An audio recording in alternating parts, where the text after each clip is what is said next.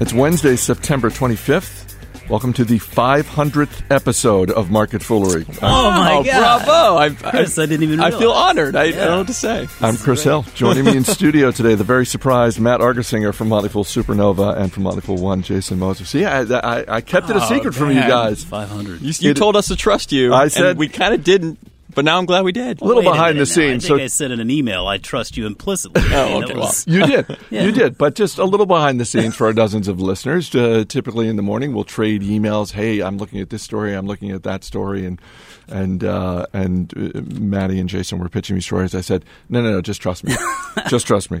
Awesome. Because today it's all about our dozens of listeners. I've mentioned before you can follow us on Twitter at Market Foolery. And this morning from one of our listeners, Antoine Lever, apologies if I'm mispronouncing the last name, on Twitter, he hit us up and wrote, Dear Chris Hill, time for a round of overvalued, undervalued on Market Foolery, please. And he signed it, one of your dozens of listeners. So we are going to do a round of overvalued, undervalued. We will also dip into the Fool mailbag, but let's start with overvalued. Maddie, I'll start with you. What's a stock that you think is overvalued? And I preface this by saying, year to date, we've talked about what a great year it's been for the market. The market is up 19%. The S&P 500 up 19% year to date. What do you got that's overvalued? Well, I have a stock right here that's up more than 200% year to date, and I am blown away. If you told me at the beginning of this year that this stock was going to be up 200%, I would have taken every single bet against that. The company is Best Buy, left for dead as early, as recently as a year ago, up 200%. It's back to about a $13 billion valuation now. I haven't shopped at Best Buy in a long time, but I got to imagine that there are more crickets in Best Buys now than there are customers. But I'm going to take the other side of it real quick. Okay. I will let you finish in a minute, but I will say that the Best Buy that is closest to Fool HQ, I've been in there a bunch of times. It's down Pentagon City Mall. It's on the way to Crystal City. Okay, right. It's down Jeff Davis Highway, and the Target is there, that sort of thing. I am amazed at the transformation of that location, and I think I've said on this podcast before, if this is what they're doing in all their locations, then I'm going to give them a chance. Maybe not a great chance, but I'm going to give them a chance because they redid the inside of that store, and it's a much better consumer experience. But by all means, go ahead. But that doesn't mean the stock should be up like that over 200%. I just look at the landscape of this industry, and I look at what Walmart and Target are doing. I look at Amazon with all the online options. I look at insiders at Best Buy who are CEO Hubert Joly, I hope I'm pronouncing his last name correctly. Hubert Joly sold almost $17 million worth of stock recently, and now that apparently was because he's getting divorced and it's a nasty settlement and he's had to cash out. But he sold $16.7 million. Chairman Richard Schultz, the founder of Best Buy, sold $46 million. This is all within the last month, and I feel like with Best Buy now, I keep wanting to say Best Buy now, with Best Buy sort of hitting a multi-year high here after such a big gain, a lot of insiders are cashing out. It seems to me like this is the one that they're calling a bit of a top. I think they themselves have been surprised by the revival in Best Buy and its ability to sort of have this great year in the face of all the competition from the companies I mentioned. So I feel Best Buy is overvalued. So you're saying if you own this stock, congratulations on a great 2013 so far. Ring the register. But as we've talked about recently on Investor Beat, it might be time to take some money off the table. I absolutely think so. Jason, what do you got?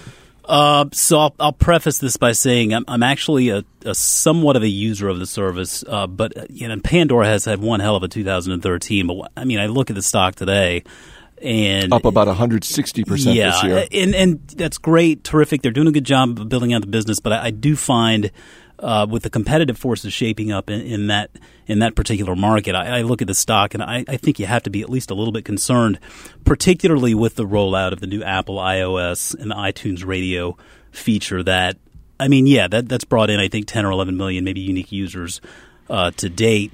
And Pandora acknowledged that they saw a little bit of an effect from that. But I think the longer-term question is, we had about 200 million plus downloads of that iOS, and iPhone 5, 5S, 5C has all done really well. So I think that as time goes on, the iTunes Radio product is going to get in a lot more hands. And so, you look at Pandora; they offered up more equity not too terribly long ago, and that was fine. The stock seemed to seemed to actually kind of like it. I mean, it seemed like it did pretty well. Kind of gave the stock an adrenaline boost over the next few days from like 15% up. They got a new CEO. But again, I mean, I look back to, if you look at the valuation alone and its estimates for this full year, somewhere between break even and 5 cents per share. Let's just cut that in the middle here and say, okay, well, 3 cents gives it a PE ratio of more than 800 times today.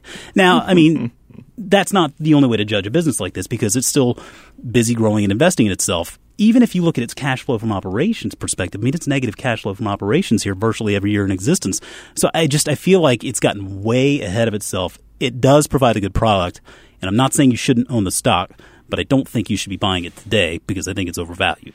Do you think that Pandora is ultimately maybe not looking to get acquired, but if you're Pandora and some large tech company comes to you, you're probably listening, aren't you? I think you have to consider that. Someone with deep pockets comes to you, you're listening. Well, yeah. Now, I mean, the big question was, why didn't Apple, for example, buy Pandora? Why didn't Google buy Pandora? Because, I mean, the obvious answer is because they felt like they could do it better.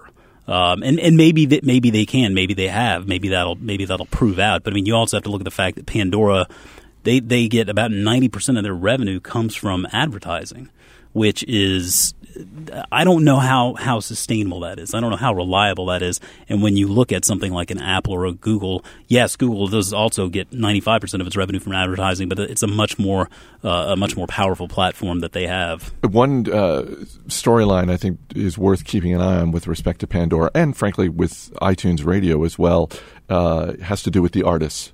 Because Apple is paying artists slightly more than Pandora is paying artists. Pandora is actively trying to get Congress to pass legislation to enable them to pay less. And it wouldn't surprise me if at some point down the road you start to see artists breaking more for iTunes Radio simply because they're getting paid more. That's a distinct possibility. And I mean, I think, when you look at like the video versus the music side of this, I mean, the video with streaming and Amazon and Netflix and stuff like that versus music side of things. I mean, the music side of things, royalties, it's just extremely difficult to understand because there's so many hands in that cookie jar.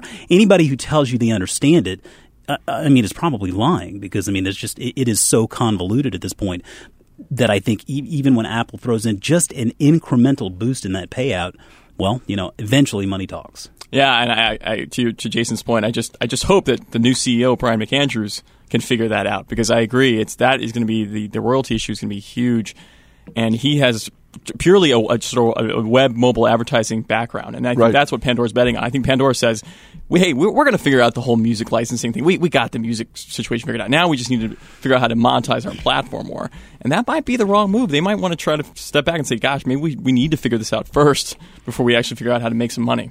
Let's move over to undervalued. Maddie, what do you got? Well, I've got one that I think a lot of investors are going to shake their head if I say it's undervalued, but I think it is. Sina, which is ticker SINA. It's the largest Chinese internet portal. It also owns... And it's only up about 60-65% year to date. Oh, yeah. So therefore... Sure. It's a little bit less than a $6 billion market cap. The big story here with Sina is Weibo, which is this Twitter-like, microblog-like service. It's got 500 million users, growing by leaps and bounds. Sina has also got the online portal part of it, which is also growing very nicely. Very, obviously advertising-focused business. But I look at Sina, and I see it's 500 million users. I see all the growth in China in terms of internet advertising, mobile advertising. I look at Twitter, which is probably going to come public at somewhere in the neighborhood of $15 or $20 billion market cap. I look at Facebook's valuation today at about $120 billion, and I ask myself, if those companies are really worth those types of market valuations, then I have to look at Sina's sub $6 billion market cap and say it's got to be worth a lot more. They were talking on CNBC this morning about how there are odds makers in Las Vegas who have already started placing a line on what Twitter's share price will be when it goes public. Right now, the over-under is, I think, $34 a share, somewhere in that neighborhood. And the close on opening day, odds makers are saying low 50s. Oh, no kidding. So along those lines, is Weibo something that Sina would conceivably spin off to unlock the value? Or Well, interesting that you say that. So I don't think so, but Alibaba, by the way, speaking of potentially new public companies, Alibaba, which is a huge Chinese e-commerce company, has recently kind of made moves to maybe become public in the U.S. at something like a $70 billion valuation. They recently bought a small sliver of Twitter. Yep. I'm sorry, of Weibo. That put a pretty high valuation on Weibo, valuing it almost about, as of a month ago, almost as the entire value of Sina. So they're interested in Weibo. They obviously see something there. Yeah. And so it's conceivable that Sina could sell to them at a high valuation. But I don't think so. Either way, I think Sina's sub $6 billion market cap, cheap, undervalued. And the ticker one more time? SINA. Jason, what do you got? Well, so I know a lot of fools out there are already familiar with Markel, but truthfully speaking, I feel like today's market, it's pretty easy to find overvalued stocks because they're pretty much all overvalued. I mean, it's like shooting fish in a barrel. But I've been looking more and more at this in Markel, which is a company that we obviously, a lot of us here really like.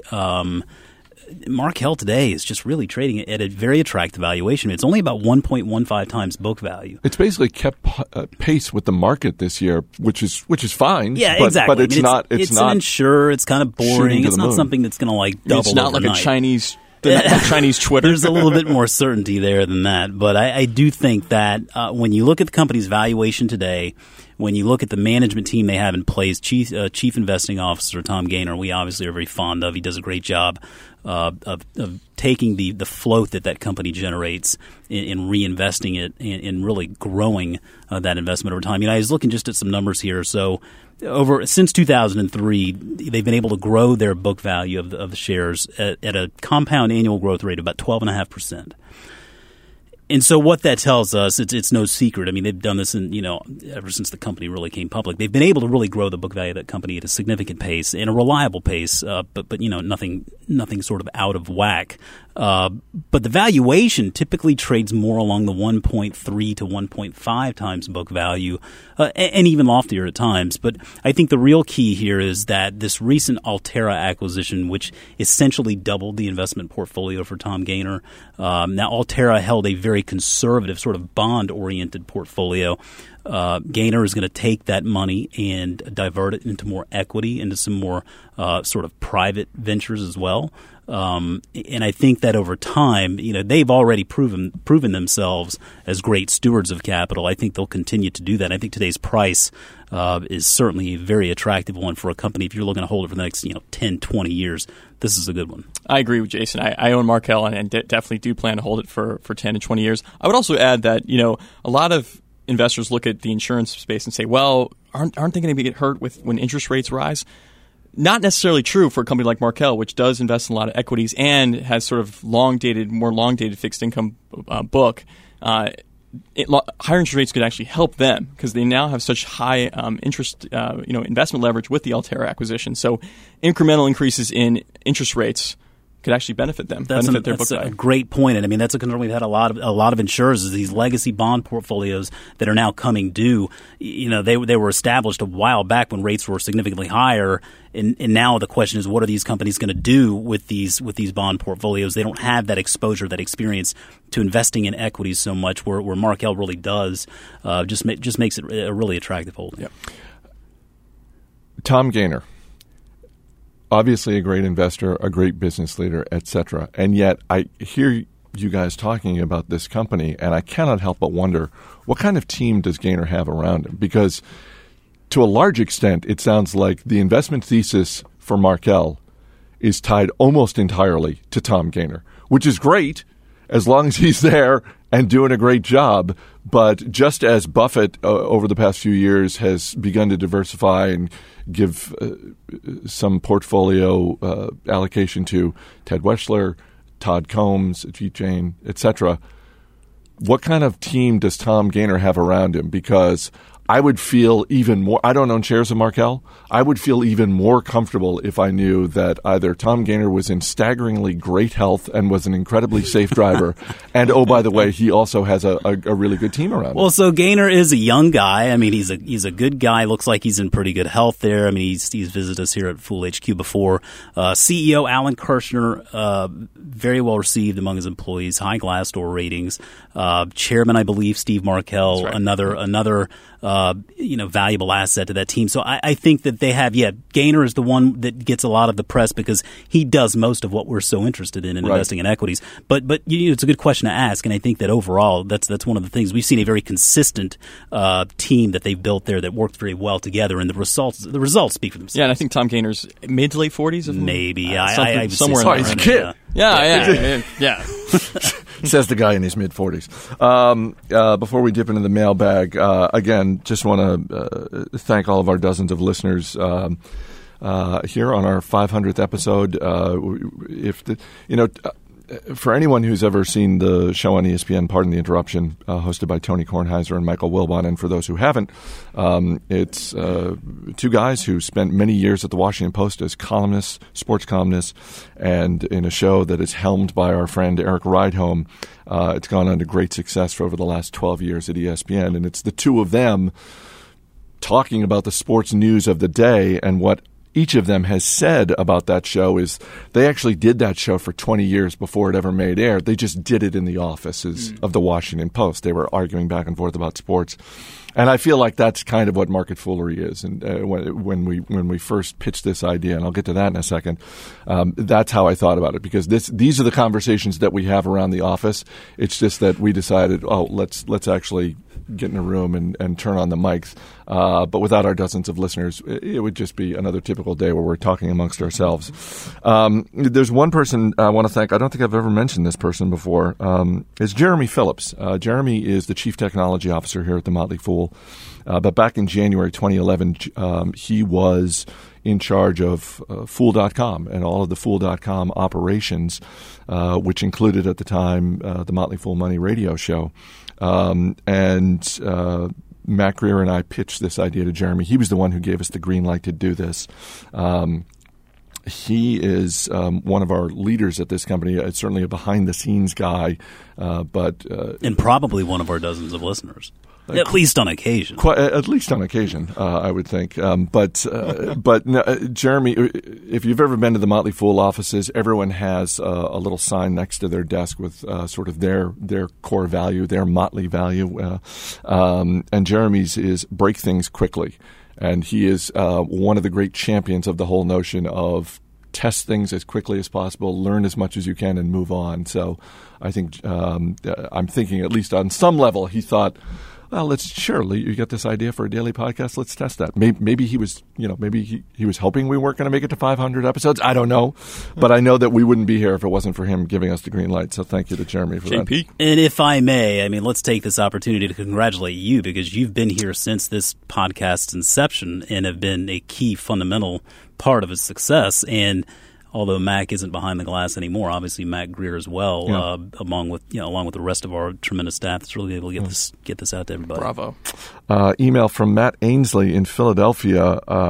By the way, I think I've mentioned this before.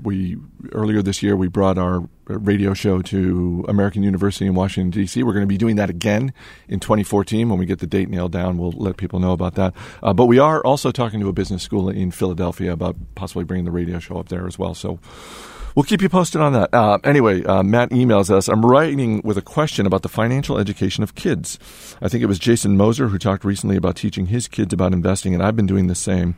I've begun with the concept of compound interest, and I think they've grasped it pretty strongly since they're putting every penny they can in the Second National Bank of Dad, which is a concept I got from an economics podcast called Econ Talk.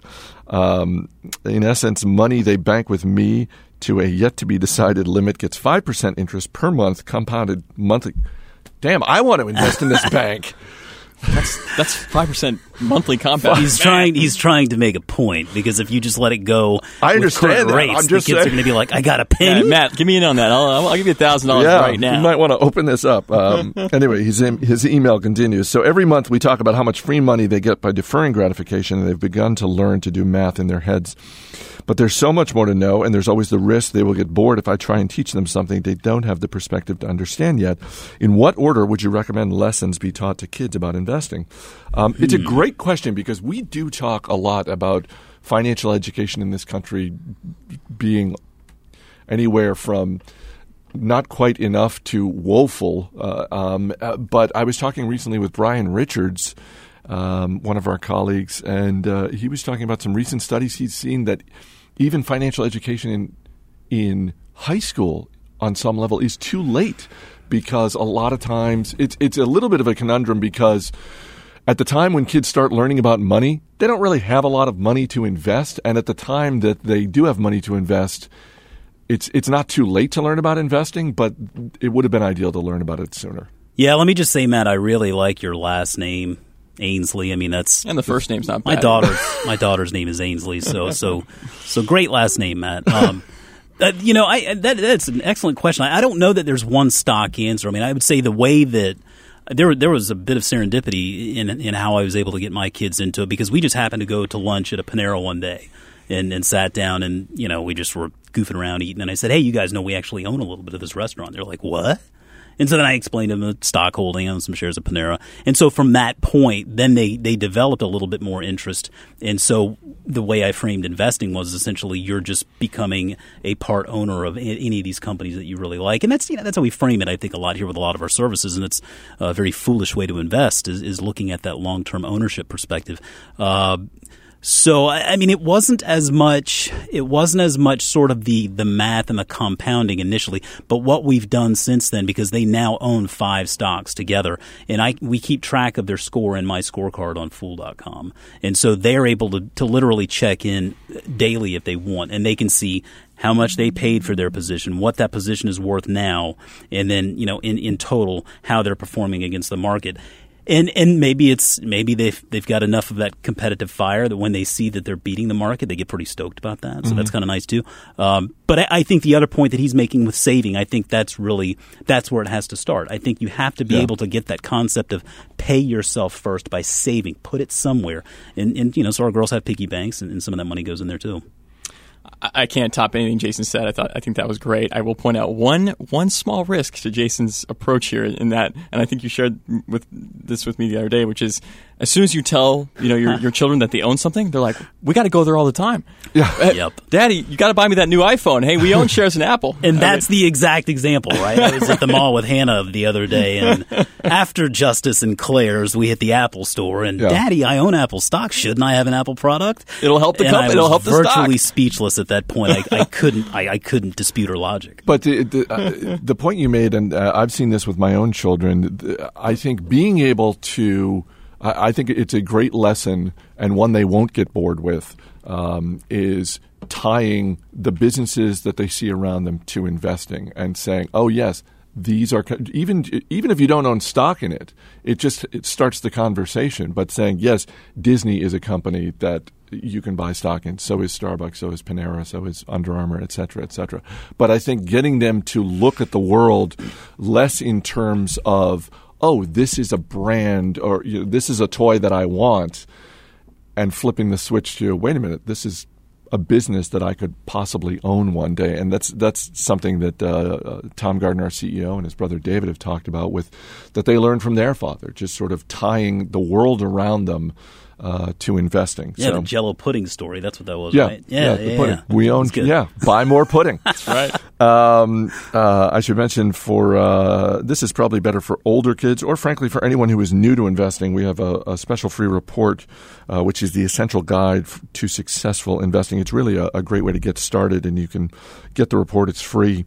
Just shoot an email to startinvesting@fool.com. That's startinvesting@fool.com. It gives a great overview, really an investing 101, the basics on mutual funds, ETFs, and, of course, stocks, because this is the Motley Fool. And one of the things this report does is guide you in terms of choosing the best stocks for you. So startinvesting@fool.com.